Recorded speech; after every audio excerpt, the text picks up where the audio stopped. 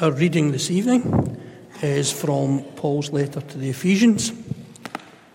Letter to the Ephesians. We're going to be reading chapter 1 and the first 14 verses.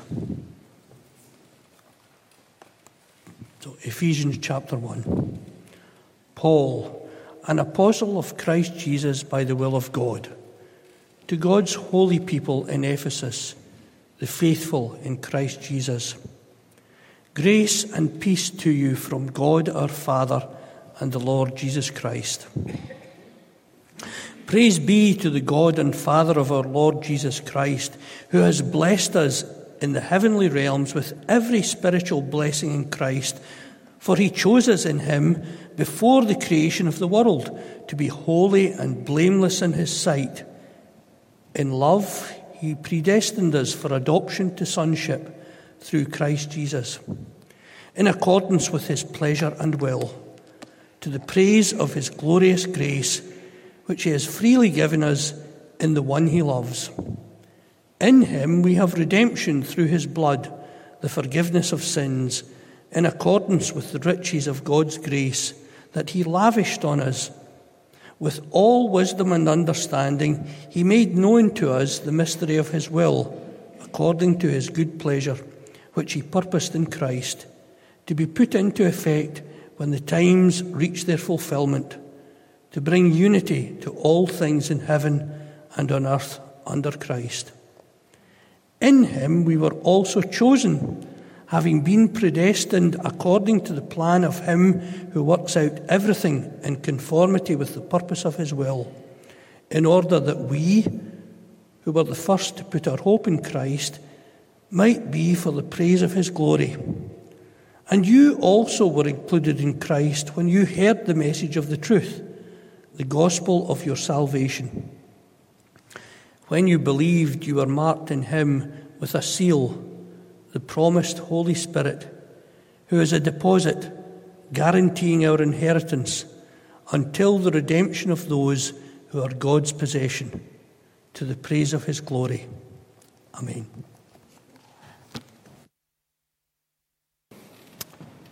I wonder how you would say God has blessed you. I hope we would each have different answers to that question. How has God blessed you? I hope we can all look back on ways that God has been good to us in the past, both the recent past and longer ago. I hope you can point to particular blessings. Maybe that would be a good exercise for you, something to sit down and mull over with a cup of tea when you've got a quiet morning sometime this week, or to talk over as a family over supper tonight. We've all seen, haven't we, the stereotypical Thanksgiving dinner with the American family kind of going round the table saying something that they're thankful for. It often strikes me as quite an odd exercise because so often there's nothing said in that context of to whom they are thankful. I don't think, properly speaking, you can be thankful in the abstract. There's necessarily someone being thanked. And I suspect in most Thanksgiving dinners nowadays, no one has the faintest idea who could possibly be thanked. Folks, I hope you know who should rightly be thanked. Verse 3 identifies the God and Father of our Lord Jesus Christ as the source of all spiritual blessing. I hope you have those particular blessings to be thankful for. But even if you can't think of kind of individual personal examples, well, there are plenty of blessings that are common to all those who can be rightly addressed in the terms of verse 1 as God's holy people, whether in Ephesus or in Darvel. Paul identifies in this opening section of his letter a plethora of blessings that are all common to every believer. We've thought already about the blessing of being chosen in Christ. That was our theme last Sunday, and you can catch up on the Facebook page if you missed that.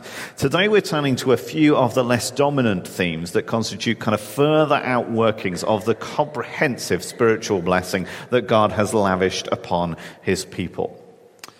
So in this category tonight, we're going to look first at adoption. That comes up in verse 5. Second, turn to forgiveness and redemption, verse 7. Then third, revelation in verse 9. And finally, sealing with the Holy Spirit, verse 13. Adoption, redemption, revelation, and sealing with the Spirit. All of these blessings are ours in Christ Jesus. Now, these are all important themes. Any of them could easily be the theme of not just one but several sermons. But to cover them all, we are going to be necessarily relatively brief. But happily, Paul's going to return later on in the letter to these themes that he's introducing here. So first up, adoption.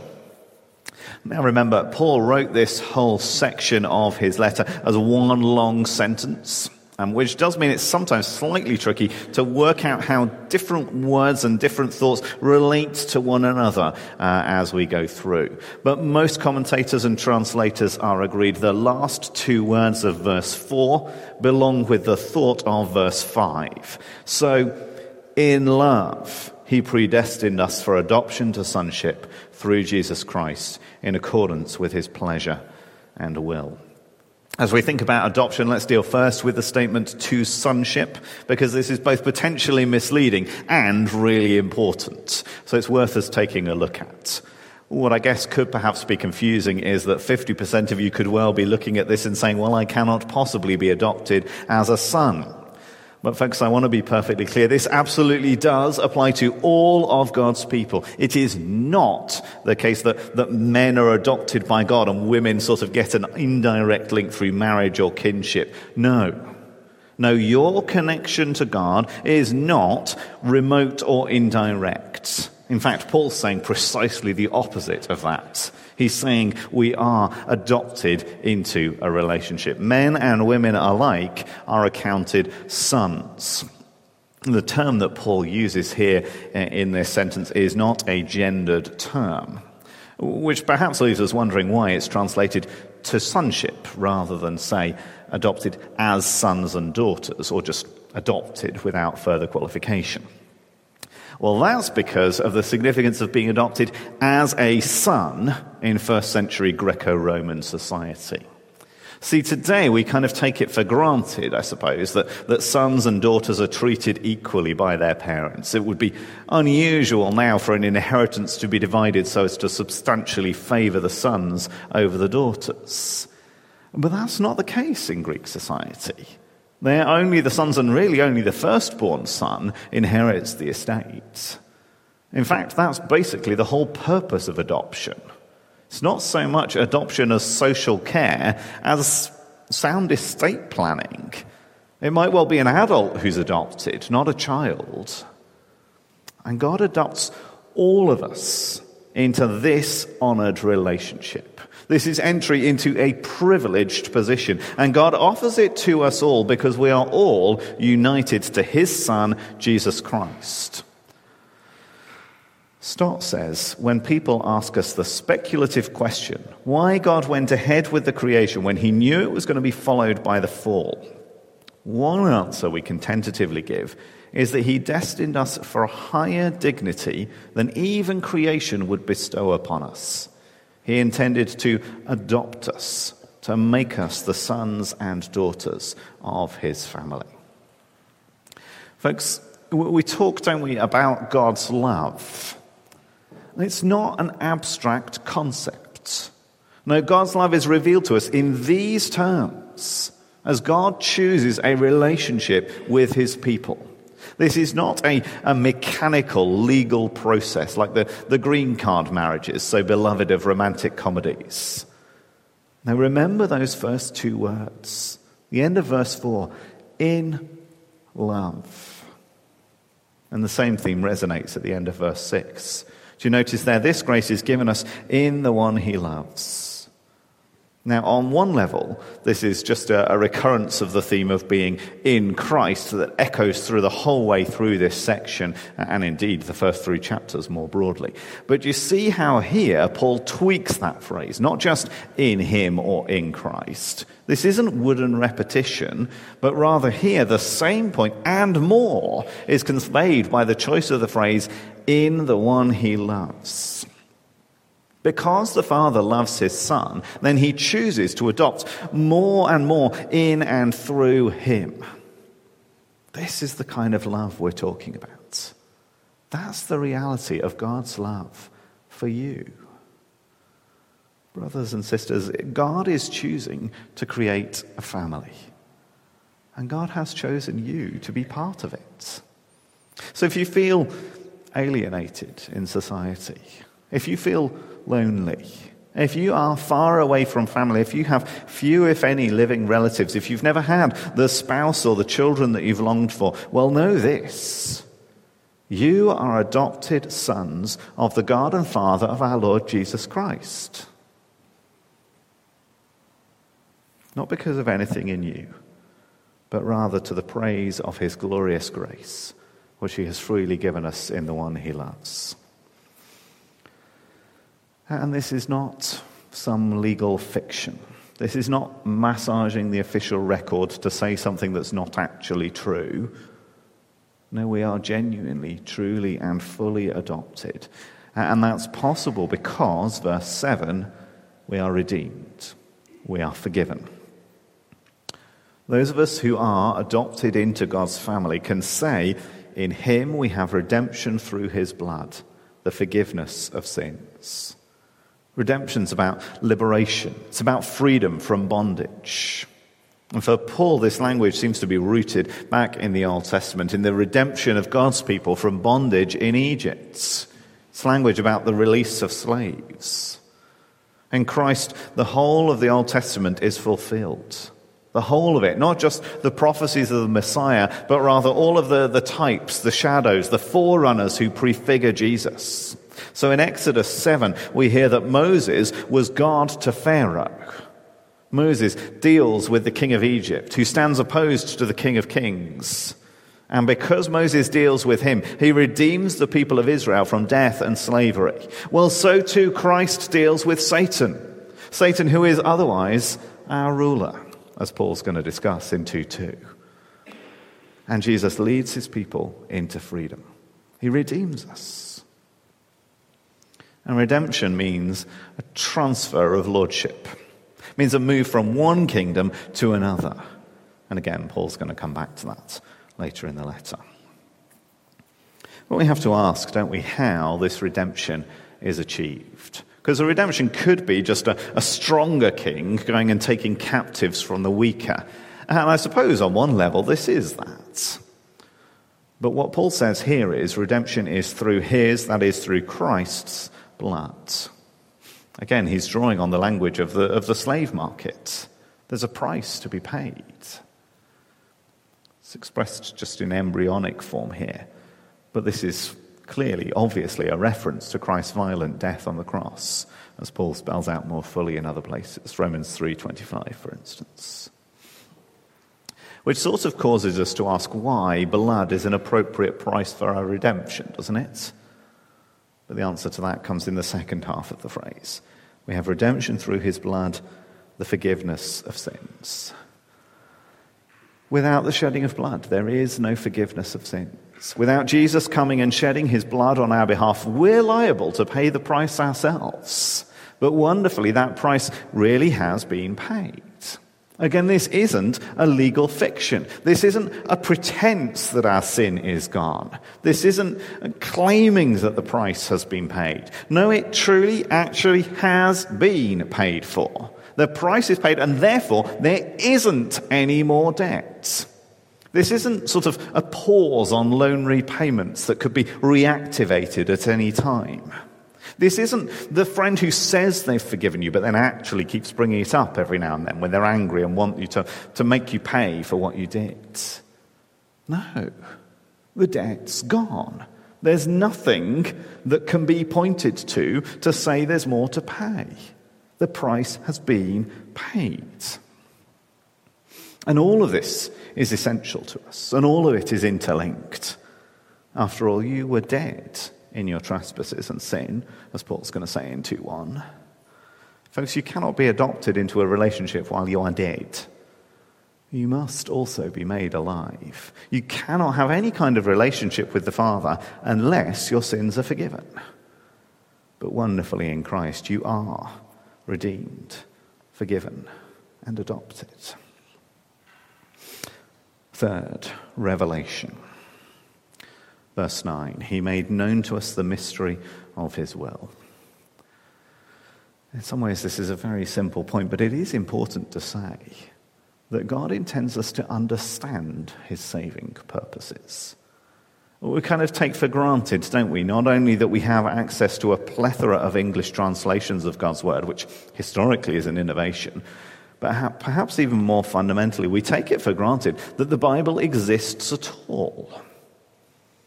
God didn't have to reveal himself. God didn't have to give us this permanent record of his character and actions. God could have stayed aloof, but he chose instead to reveal himself in his word, and supremely in the person of his Son, to make himself known to us. Thus, that which was once a mystery is now made known. The word mystery is often used in all kinds of pagan cults, in philosophy, and especially in the early church heresy of Gnosticism, that declares this secret knowledge that's known only to a few.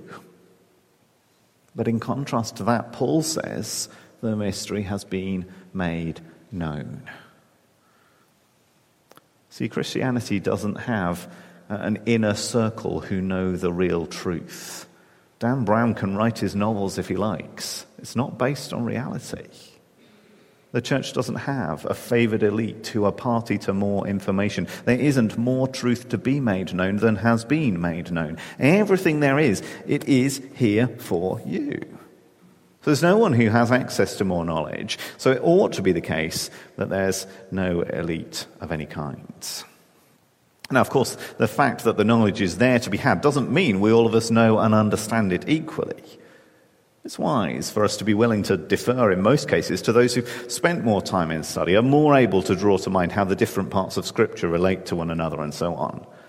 It's wise to feast on the wisdom that others have. But that doesn't mean that each and every one of us cannot see and understand what God is saying. I well remember the lecture in which the teacher he was speaking about the core responsibilities of being the pastor, and he referred a number of times through it to Acts chapter 6 verse 4, telling us to devote ourselves to the ministry of the word and to prayer. Now, what was really encouraging was seeing how he responded to one of the other students when, after the third or fourth time of being told to devote himself to the ministry of word and to prayer, this student put his hand up and said, "Excuse me, is it not prayer and the ministry of the word?" Of course, the student was right. And it was great to see how humbly the lecturer responded to that. It's not a radical shift. It doesn't matter greatly. What he was saying wasn't wrong, but there someone with far less experience was able to see something important in the text that he had overlooked. It's not unusual that teenagers at the youth group point out a nuance of the passage we're looking at that I haven't previously considered. It's a good thing. God's knowledge is here for us. The mystery is revealed to us all. The mystery is revealed. You can understand God's will. It's here for you. It's plain. It's comprehensible. Now, the particular aspect of the revelation of the mystery that Paul seems to want to bring out here is the inclusion of the Gentiles in God's saving purpose. That inclusion certainly is much more plain after Christ's coming than it was before. Do you see there at the end of verse 10, God's will is to bring unity to all things in heaven and on earth under Christ. Again, more on that as we continue through the letter. The mystery's been revealed. This was God's will all along, just as we were considering looking at Mark's Gospel in the Connect groups this week, watching Mark drawing on the Old Testament to explain who Jesus is. God's will is revealed to us in Christ. Fourthly, the final point, not only for this sermon, but the final point for our consideration of these verses. I promise there is not a yet a fourth sermon to come on this one passage. Paul says in the second half of verse 13, "When you believed, you were marked in him with a seal, the promised Holy Spirit, who is a deposit guaranteeing our inheritance until the redemption of those who are God's possession, to the praise of his glory." There's two images for us to unpack in these couple of verses. First, Paul refers to the Spirit as a seal, and second, as a deposit. Now, the image of a seal is not here so much the blob of wax on the letter, as this is the seal of the branding of cattle or even of slaves. This actually isn't a mark so much of authenticity as a mark of ownership. God says, this is mine, and no one can claim otherwise. His property is guarded against theft. Now, I suspect you and I perhaps are not especially wild about the idea of being counted as property. We have, after all, been raised to believe that slavery is a bad thing, capital B, capital T. But the Bible's position is consistently, you will either belong to one master or the other. Freedom's not all it's cracked up to be. We look for freedom to do what we want, freedom to be who we want to be, freedom to act however we please. And where does it get us? So often we get messed up as we define freedom on our terms. Because it turns out that freedom is actually living under another lordship, that of the master of lies. And what we find when we follow him is that freedom isn't free at all. We find that other people have power over us. We find that our own worst impulses have power over us. We find that our circumstances aren't under our control. We're powerless, and we resent the experiences that imposes on us. The truth is, if you want to be free, you must enslave yourself to the one in whose service perfect freedom is found. Maybe it seems counterintuitive, but Jesus said in Matthew 11, "Take my yoke upon you and learn from me, for I am gentle and humble in heart, and you will find rest for your souls. For my yoke is easy and my burden is light." The Holy Spirit is a seal, God in Christ claiming us as his own precious possession, and that is a really, really good thing. Second, Paul says the Spirit is a deposit, guaranteeing our inheritance. Now, we're back to some extent to the idea of adoption, aren't we? Adoption's about inheritance. And in case there's any doubt whether we really are adopted, whether we really will receive our inheritance, if there's any doubt, well, we're provided with this guarantee, the Holy Spirit within us. Stott helpfully points out this word arrabon, this guarantee here. This word is used in modern Greek to refer to an engagement ring. But that's not how it's being used here. This is more commercial language rather than interrelational, which maybe sounds at odds with adoption as a loving family relationship. Maybe we quite like the image of an engagement ring. But that's not what Paul's talking about here. And the thing is, yes, an engagement ring promises marriage, but an engagement ring isn't part of the marriage. A deposit on a house or a deposit in your hire purchase agreement, that's more than a guarantee of payment, isn't it? That deposit is itself the first installment of the payment. Well, that's what's going on with the Holy Spirit here. In giving us the Holy Spirit, God isn't just promising us our final inheritance, though he is doing that. He's not just doing that, he's actually giving us a foretaste of it.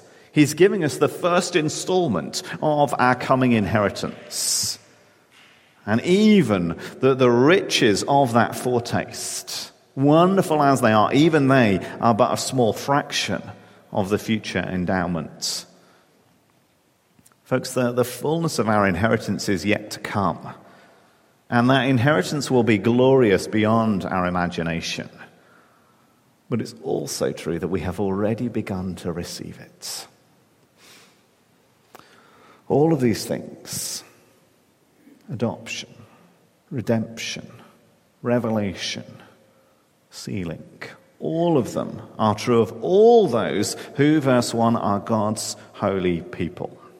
Verse 13 here is clear. Receiving God's Spirit is not a second stage. No, it was when you believed, then, right then, you received the Spirit. In Christ, we are adopted as God's beloved sons. In Christ, our sins are forgiven and we are redeemed. In Christ, the mystery of God's will is revealed to us. In Christ, we were included and therefore sealed with the Holy Spirit. and all of it to the praise of God's glory. Let's pray.